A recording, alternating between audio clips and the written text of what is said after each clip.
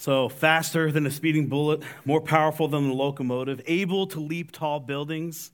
He, of course, I'm talking about Superman. This, what was my childhood hero. I grew up loving Superman, as many of you did probably if you grew up. This is kind of the pinnacle, right? When you think of superheroes, this is perhaps who our mind goes to. I grew up with the Christopher Reeve version of Superman. He was the mild-mannered reporter. He didn't look anything like this. But, when you think of Superman, this is what you think of, right? The guy who physically can do anything, shoot death rays out of his eyes and fly and, super fast. That's who I think of. When I think of superheroes, I think of Superman. But what is always amazing to me about somebody who's so invulnerable and almost godlike in his stature and in his abilities, that there is one thing that has the ability to render Superman powerless. You guys know what that was? Lois Lane, a woman. No, you guys are right, of course. Kryptonite. Kryptonite had the ability to render Superman powerless, which always kind of confused me because wasn't he from Krypton? Like, how could a piece of his planet hurt? It didn't make any sense. But for the sake of the story, Kryptonite had the ability to render this godlike being with all these incredible powers absolutely powerless. And that's kind of what I want to talk about a little this morning is our kryptonite. In week one, as we kind of kicked off this idea of heroes and what heroes are, we said that a hero is someone who sees what everyone else sees, right? A hero sees what everyone else sees, but he's not content to do what everyone else does. A hero sees the building on fire. He doesn't stay out of danger. He runs in to make sure everyone's okay. A hero sees what everyone else sees, but isn't content to leave life, leave the world, leave the situation that way. That was week one. Week two, we said that a hero saves the day. Right? A hero is the person that is willing to save the day. And if you grew up with me with this kind of iconic idea of hero as Superman, or maybe you grew up and your iconic idea was Wonder Woman, if it was Aquaman, I'm sorry, you had really poor superheroes. But whoever you think your superhero was, that kind of makes it like hard to access, doesn't it? Like if I have to be like Superman, there's no chance. I'm not an alien. I don't have superpowers. I can't fly. Don't have X-ray vision. Like all that's out. If that's what it takes to be a hero, it's inaccessible for me. And what we learned last week was that was true until Jesus showed up. And we kind of walked through the story of the Good Samaritan and showed how Jesus made hero status acceptable and accessible for everyone. That everyone has the ability to be a hero for someone else. And then it kind of leads me to this thought. Well, if that's true, if a hero sees what everyone else sees, but isn't content to leave it that way, which means that a hero is then going to step in and save the day, that here's the question that I wrestle with, and perhaps a question that you wrestle with. Then why aren't we doing that? What is it that's keeping you and that's keeping me from being someone else's hero? What's in us that keeps us from entering a situation and being willing to save the day? And really what it comes down to is our kryptonite. Right? What is our kryptonite? What is the thing that renders us powerless? That when we look at situations the way perhaps other people look at it, and we know it shouldn't stay that way, but we refuse to act. Somebody already gave the answer away earlier. Fear. Fear is our kryptonite. Fear, and I believe it's the thing that we all wrestle with in some degree or another. Maybe we grew up being hurt and it caused fear in our life. Maybe it happened later in our life. But there's something that just kind of grips our heart. Like, oh, maybe somebody else can do this. You see, really, fear is the kryptonite that keeps us from being the heroes that we're called to be. I've struggled with the beginning of this message to tell you a story that kind of dictated fear in my life and when fear came about. And I'm going to share a story, but it's a really personal story, and I think that's why I've struggled with it. It's the first moment in my life when I think back of when did fear kind of grip my heart. I was about 10 years old. I grew up in a great family. Many of you probably heard this. We were an Italian family, a big family. I'm the second of 7 siblings. My parents loved God and loved us and did a phenomenal job raising us. And I grew up with my dad as my hero, as most of you probably did. With good fathers, I loved my dad. My dad seemed invulnerable. He was big. He was strong. He could do anything. And then at 10 years old, I was told that my dad had cancer. And I remembered when my mom sharing the news with me, heartbroken, and as one of the older sons, you want to carry that burden, try to help your mom out. And I felt completely and utterly powerless. I remember sitting on the stairs going up to our bedroom and just sitting there crying one day thinking, what can I do? Like, I can't do anything in this situation. And that put something inside my heart that I've struggled with from that moment on. This idea that I can't control the outcome. This idea that life's going to happen and I just got to go for a ride. And it's going to suck sometimes and it's going to be good at other times. But, oh, well, that's life. And from that moment on, there's been something in me that's kind of wanted to fight against it, but at the same time has battled with that fear and battled with that fear. That idea that I'll never be good enough. That fear, that life, that the situation is always going to win. Fear became my kryptonite. Fear rendered me utterly powerless. Fear became the thing that kept me in a box. Fear became the thing that kept me from doing things that I knew that I wanted to do, that I thought I could do. But if I couldn't control the outcome, if I couldn't make sure at the end I won, I wasn't going to do it. I wasn't going to try. I wasn't going to risk. Fear, like I'm sure with many of you, sticks in your heart and it sticks in your mind. And when situations come up in your life that you would have normally faced, that you would have walked through, there's that little thing in the back of your heart, in the back of your mind that keeps you where you are, that keeps you from moving forward because of fear. Do you guys know what clickbait is? Anybody here? Does anyone here know what clickbait is? I'm going to explain to you what clickbait is. Clickbait is essentially something that happens online, happens in your news feed or your Facebook feed, that entices you to click into it, and you click into it to find out what the article says, but you never get the answer. I found one of the top rated, this is actually the top clickbait headline, according to one website. This is what the article says. This is the title of the article for clickbait. All she did was drag her plate across the pool. What happened next blew your mind. And then you got to read. You got to click in there to read, and you do, but you never find out what happened, and you end up with a juicer you never use.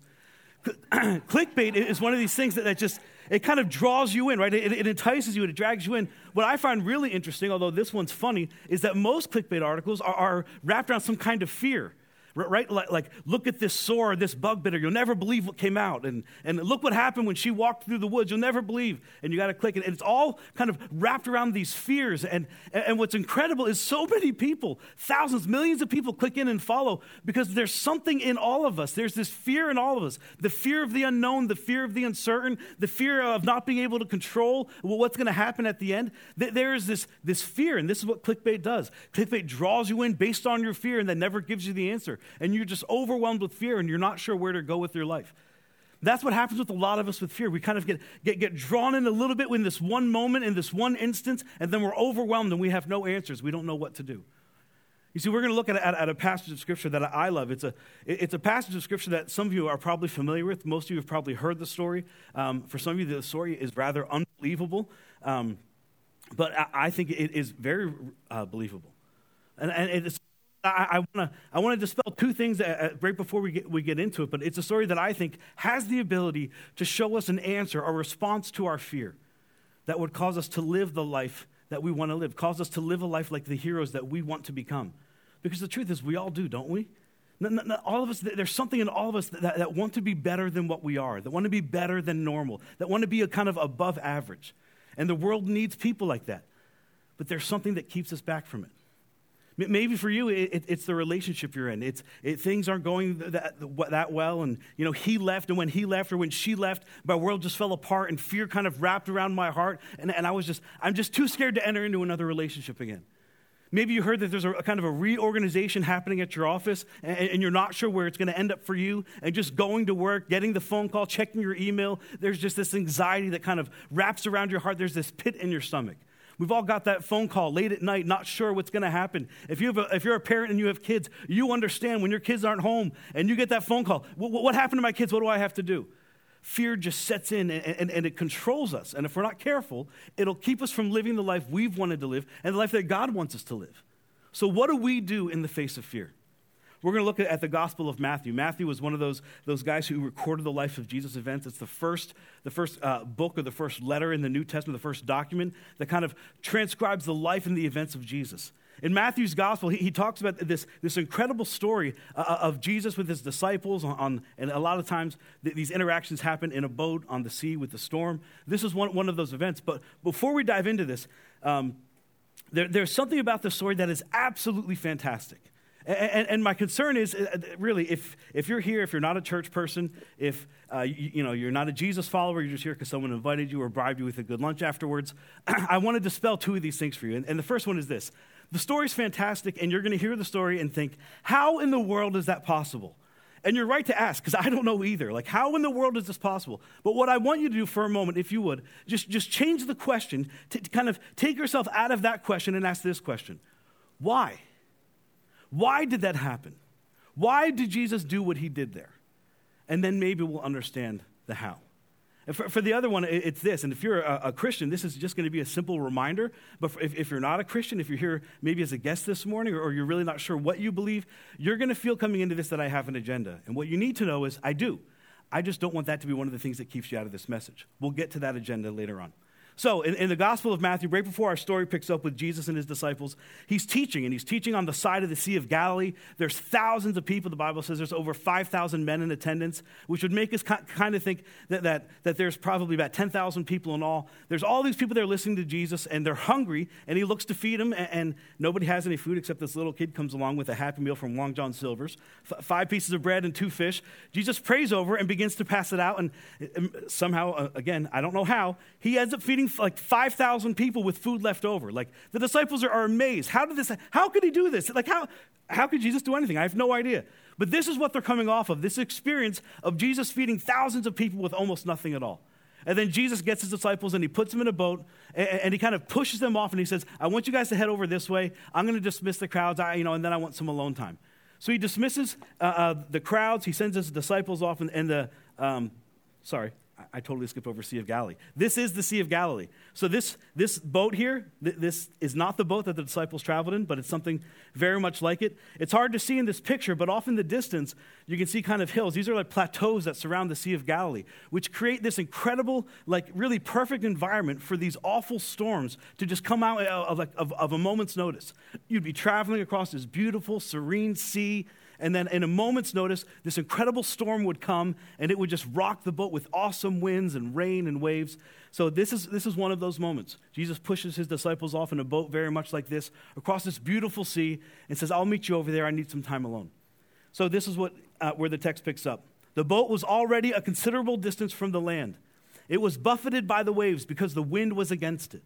Another translation would tell us that it was almost like the wind was torturing the boat. We know at this point they're about 3 to 4 miles off the coast. They've been at this for about 9 hours. So they've been out there for a long time, and they should be a lot further than where they are in this moment. They know that. And in this moment, the winds begin to come against it. Now, these guys, these are fishermen, right? They're kind of used to this. This isn't like an unusual thing for them to be kind of caught up in. They're used to storms. But in this moment, the storm seemed more fierce than it's ever been. The wind seemed to rage harder than they've ever raged. The waves were bigger than they've ever. They were just these fishermen that were used to water, that were used to storms, that were used to these conditions. They were gripped by fear. I believe this is where fear begins to set in. I believe this is where our story kind of interacts with their story. Because I think that our fears are rooted in our inability to predict our own future. The disciples knew where they were going. They knew they were going across the Sea of Galilee. They knew where they started. They even knew who sent them out to do it. Jesus said, go, you go this way, and I'll meet you over there. They knew where they came from. They knew where they were supposed to go, and they're stuck in the middle. And I think that's where fear begins to set in. This idea is rooted in the inability to predict our own future. I know where I'm headed. I know I'm supposed to go that way, but from here to there, there's a lot of uncertainty. And the storms come up in here, and maybe you felt this way. You're in the middle of something, the middle of pursuing the dream. You're in the middle of a relationship, the middle of a career change. And it's like the storm sets in and you're stuck. What do I do now? Where am I supposed to go? What am I supposed to say? Who's going to help? The disciples very much feel like that. Stuck in the middle of a sea. Storm raging. And this is where the story gets really interesting. Now imagine being one of the disciples. You've just witnessed Jesus do this incredible thing, feed thousands of people with almost no food at all.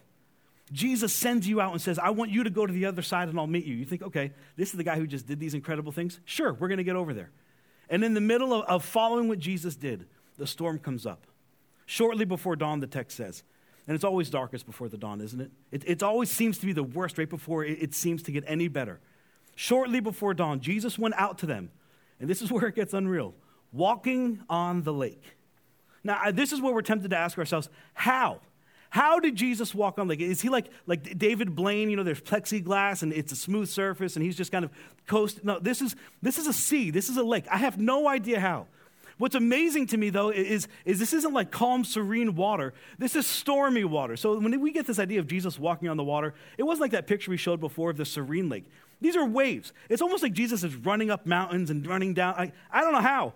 I don't get it. But for a moment, take yourself out of that question, and instead of asking, how did this happen, really what I'm kind of more concerned about is why. Why did Jesus do this? Jesus could have done anything. Right? He just fed 5,000 people with two fish and 5 pieces of bread. He could have spoke to the winds and waves. He could have told them to stop. He could have calmed everything down. I mean, it's Jesus. If he's really who he is, couldn't he have just transported them to the other side? Beam me up, Jesus? Really? Why in this moment did he decide in the middle of a storm to send his disciples out and then walk across the lake to meet them? It's amazing to me.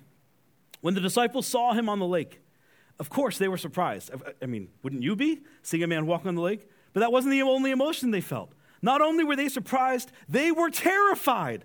And they said, "It's a ghost!" And they cried out in fear. Now, this is the only evidence I can find in the scripture that ghosts are real. Because Jesus didn't say, "No, there's no such thing as ghosts." He says, "I'm not a ghost." Right? They said, "It's a ghost." And these fishermen who are used to these conditions are gripped by fear, seeing a man they kind of recognize walk on water. Of course, this is a very unrealistic thing, a very unusual thing for a fisherman to see. A ghost walking on water. They're completely overwhelmed. They're completely strucken by fear, as I would imagine you would be and I would be. Who can walk on water? Who can do such a thing? What's interesting is this isn't the first time the disciples have found themselves in a situation like this. Just a few chapters earlier, Matthew records another instance where the disciples are in a boat on a sea and a storm hits and Jesus is with them. And Jesus stands up in the middle of the storm and tells everything to get quiet, and everything gets quiet. The wind stops, the rain stops, the water settles down. This is their experience. This is the Jesus they know. This is the guy that they traveled with. And now in the midst of all of this, they see Jesus coming, and instead of saying, "All right, we're good," they are gripped by fear and terrified. See, because their fears were rooted in their inability to predict their future. But what I find really interesting is in the middle of these situations where things kind of seem worse than they've ever been, when the wind really starts howling and the rain really starts pouring and the storm seems worse than it's ever been, our fears are accelerated by our inability to predict our future. And what seemed bad now seems eternally worse. What seemed like a little storm now seems like we're floating in the middle of a hurricane. Jesus walking towards them. These men think it's a ghost. Their fears are accelerated. How will they ever survive? And the story goes on. But Jesus immediately says to them, and I love this.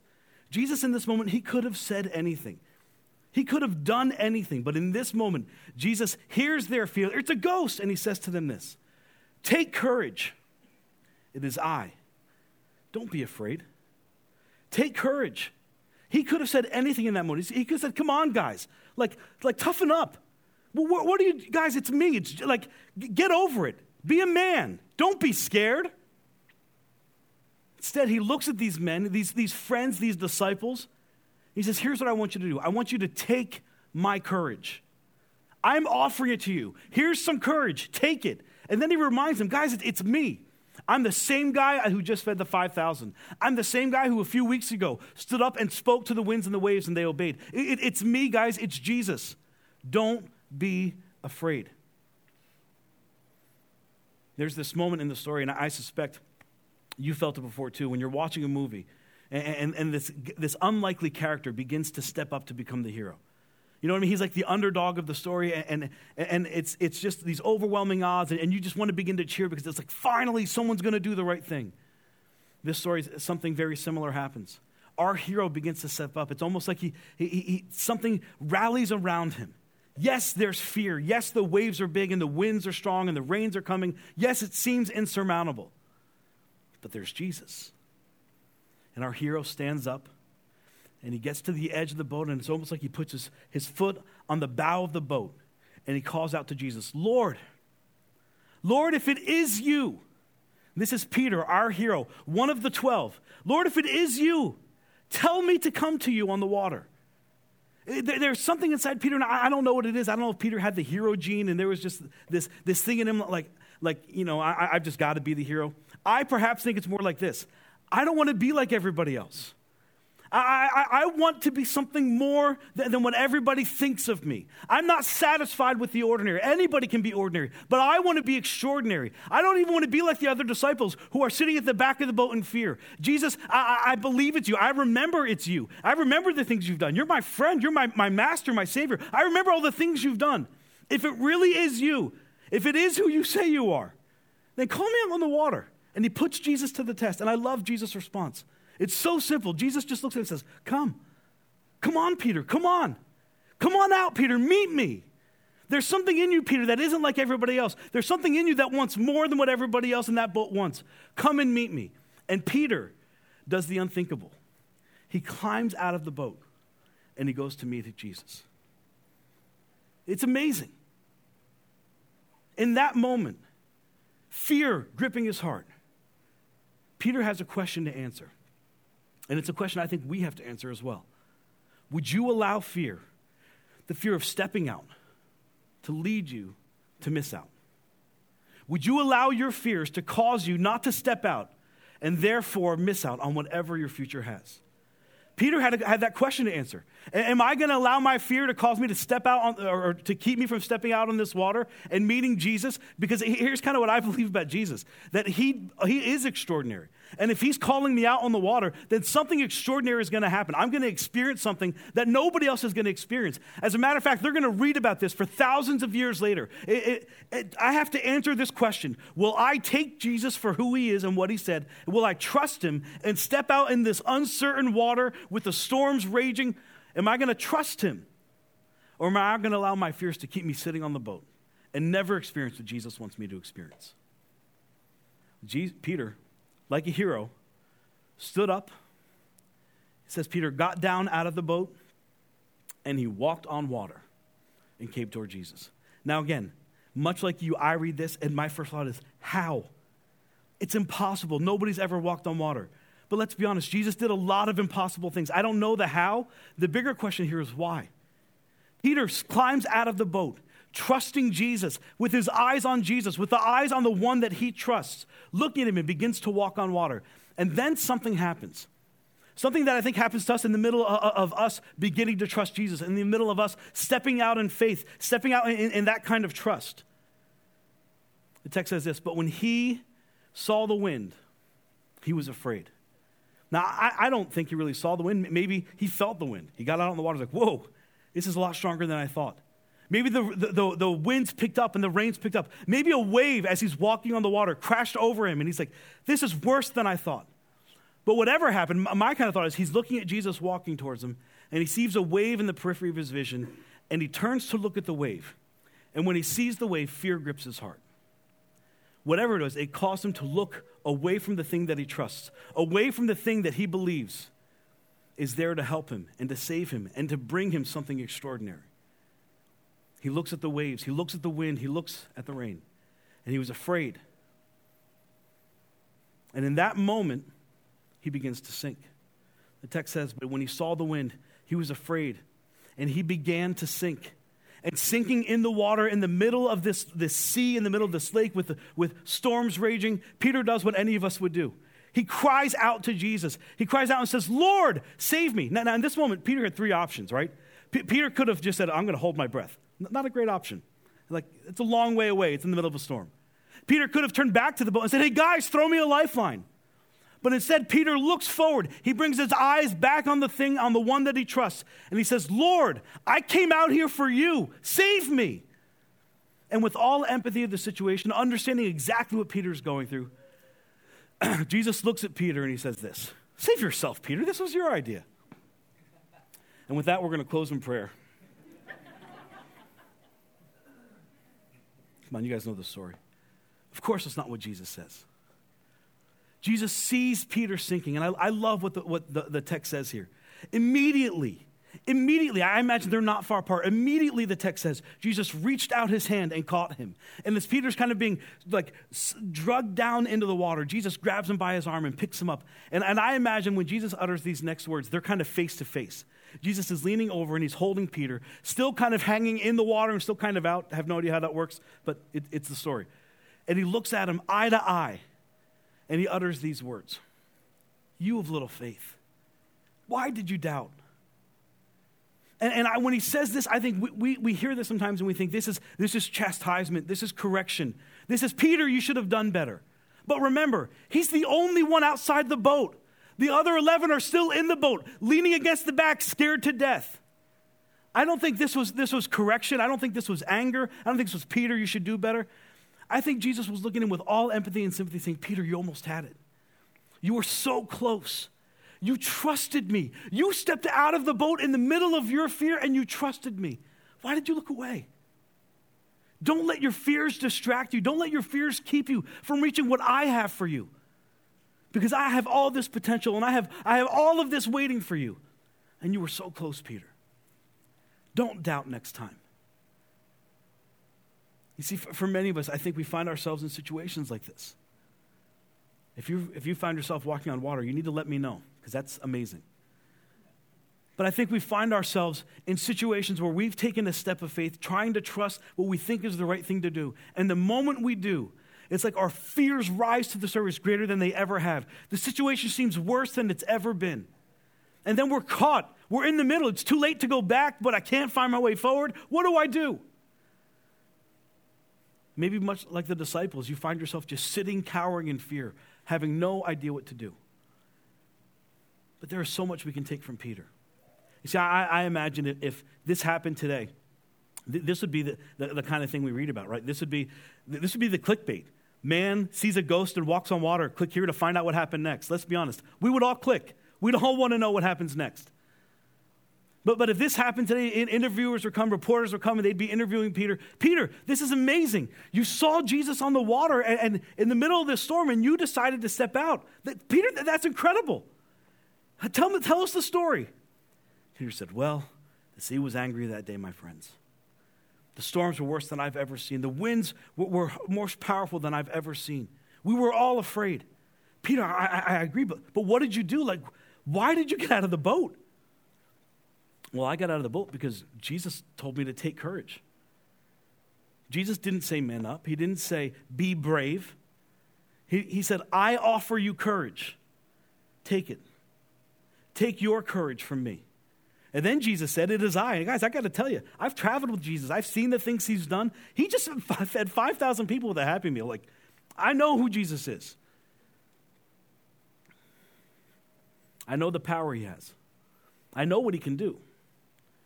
And I know that what awaited me out there was extraordinary. So I trusted him. And I did what he asked me to do. I took courage. And I trusted Jesus. And that's the second thing we have to learn. To trust Jesus. And then lastly, I think he said, I think I'd tell everybody that if you're on the edge of a dream, if you're on the edge of a decision, if you're on the edge of a phone call, if you're on the edge of repairing a relationship, don't let your fear of stepping out lead you to missing out. What's on the other side of your fear, what's on the other side of my fear is something extraordinary that Jesus is offering to us. But you got to get over the fear. You've got to get out of the boat. You've got to trust. You've got to take courage. And as reporters do, I think the reporters would kind of sit back and say, well, okay, hey, wait a second, Peter. You took your eyes off and you began to sink. Tell us about that. And I think Peter would say, I did. And the truth is, I'll probably do it again when my fear rises up. But here's what I know. And this is the bottom line. This is the thing that I don't want you to miss this morning. Peter would say this: who you trust is greater than what you fear. Who you trust is greater than anything you fear. There was a moment where I fell victim to clickbait just a few years ago. I don't know if I was just really up late and tired. I don't know if it was, I watched too many zombie movies and apocalypse movies, and that kind of idea just stuck with my heart about the end of the world, and we're all going to die. But one night I remember clicking on an article, and it was about the end of the world. It was from a Christian company, and they were talking about the end of the world. Now, Kim Jong-un was going to be the guy who ushered in the end of America, and we would be living in the Stone Ages. And I'm reading this, and I'm telling you, it's like a little kid reading a horror story. Fear gripped my heart in such a way, it's like I began to have a panic attack. What am I going to do? How am I going to protect my family? What am I going to do with my kids? How is the world going to survive? And I don't know why in that moment that stupid article gripped my heart, but it gripped my heart with fear. I don't think I slept a wink that night. The next morning I got up and I emailed my dad because like a little boy whose hero is his dad, I asked him everything. My dad was in Africa on a missions trip, and I sent him an email, and the email was more like a book, described everything that happened. And at the end of it, I said, what do I do? How do you live like a fear-free kind of life in the midst of these overwhelming circumstances that I can do nothing about? I can't make them not nuke America. What am I supposed to do? My dad responds, and I can imagine him do it almost with a smile on his face, like, there's no such thing as living a fear-free life. We all have fear. What we have to remember is who we trust is greater than any fear that we have, Jim. Trusting in Jesus is greater than giving into your fear. There's always going to be fear. But if you learn to trust him, you can overcome it. And I took him at his word, and I never feared again. And that's a total lie. And if you bought that, you're easily deceived. Of course I fear. This isn't like a silver bullet. This isn't like, hey, if you apply this, you never fear again. No, there's always fear. But anytime fear kind of creeps up in my life, I remind myself who I'm trusting. Because who I'm trusting is greater than any fear I have. And the idea of being held in the boat and missing out on my life and not living and keeping my family in one of those nuclear safe bunkers and never leaving because I'm so scared of what the world may offer is not a solution to the problem. It keeps me from reaching all of the things that I want in my life and that they want in their life. So you have a choice. Will you stay in the boat? Will you allow fear to keep you and keep you from missing out on all the things, on the extraordinary things that await you? Or will you trust him? Will you step out in the midst of the unknown? In the midst of what might seem like a storm in your life? I don't know where this message is going to leave you this morning. To be honest, I don't know really where it leaves me. Because so much of this is just unexplainable. How did they? I have no idea how. But I think the bigger question is here, why? Why in this moment did Jesus decide to walk on the water instead of just calming the waves and getting his disciples to the other side? And I think it's to teach all of us that, guys, when life happens, storms are going to come, fears are going to rise, but you have a choice. You can stay in the boat and you can be scared and you can miss out on all that God has for you. Or you can trust. And he did it to remind us that the person we can trust is greater than any fear we have. I'm going to ask the music team to come out. This morning we're going to close with a song. It's a song we've sung here many times, but it's a song that I can't get out of my head. Anytime I think about a message like this, anytime I think of this idea of fear.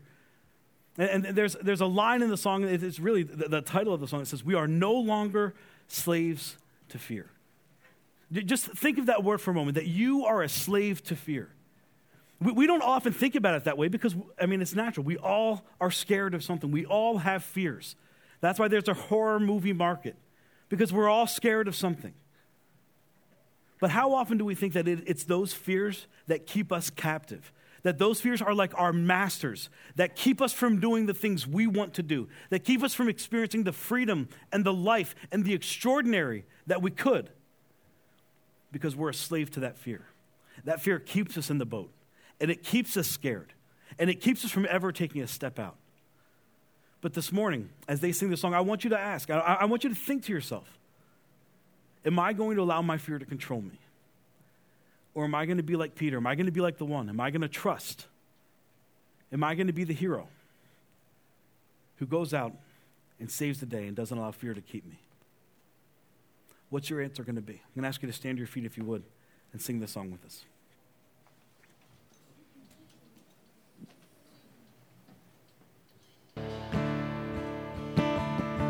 Let me pray before we make our way out. Heavenly Father, God, I thank you, God, for this incredible story. And while, God, I'm sure many of us are asking, God, how? How did this happen? I pray that you would turn our hearts to the greater question, God, and that's why. And I pray that no matter what it is we're struggling with, God, maybe we're on the precipice of a big decision, God, something that could change our lives or a relationship. Maybe it's taking a job or leaving our old job to start our own company, God, whatever it might be. Wherever we find ourselves, but there's this fear that has gripped our hearts and is just keeping us from taking that step. I pray this morning, God, would be that push, would be that encouragement to not let fear hold them back and keep them, God, from missing out on what you have for them.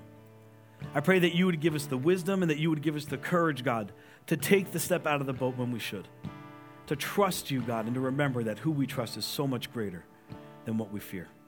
And as we do, God, I pray that we would begin to see what's always awaited us, God, the life that you have, the extraordinary God, the thing that is so much different than what we ever thought.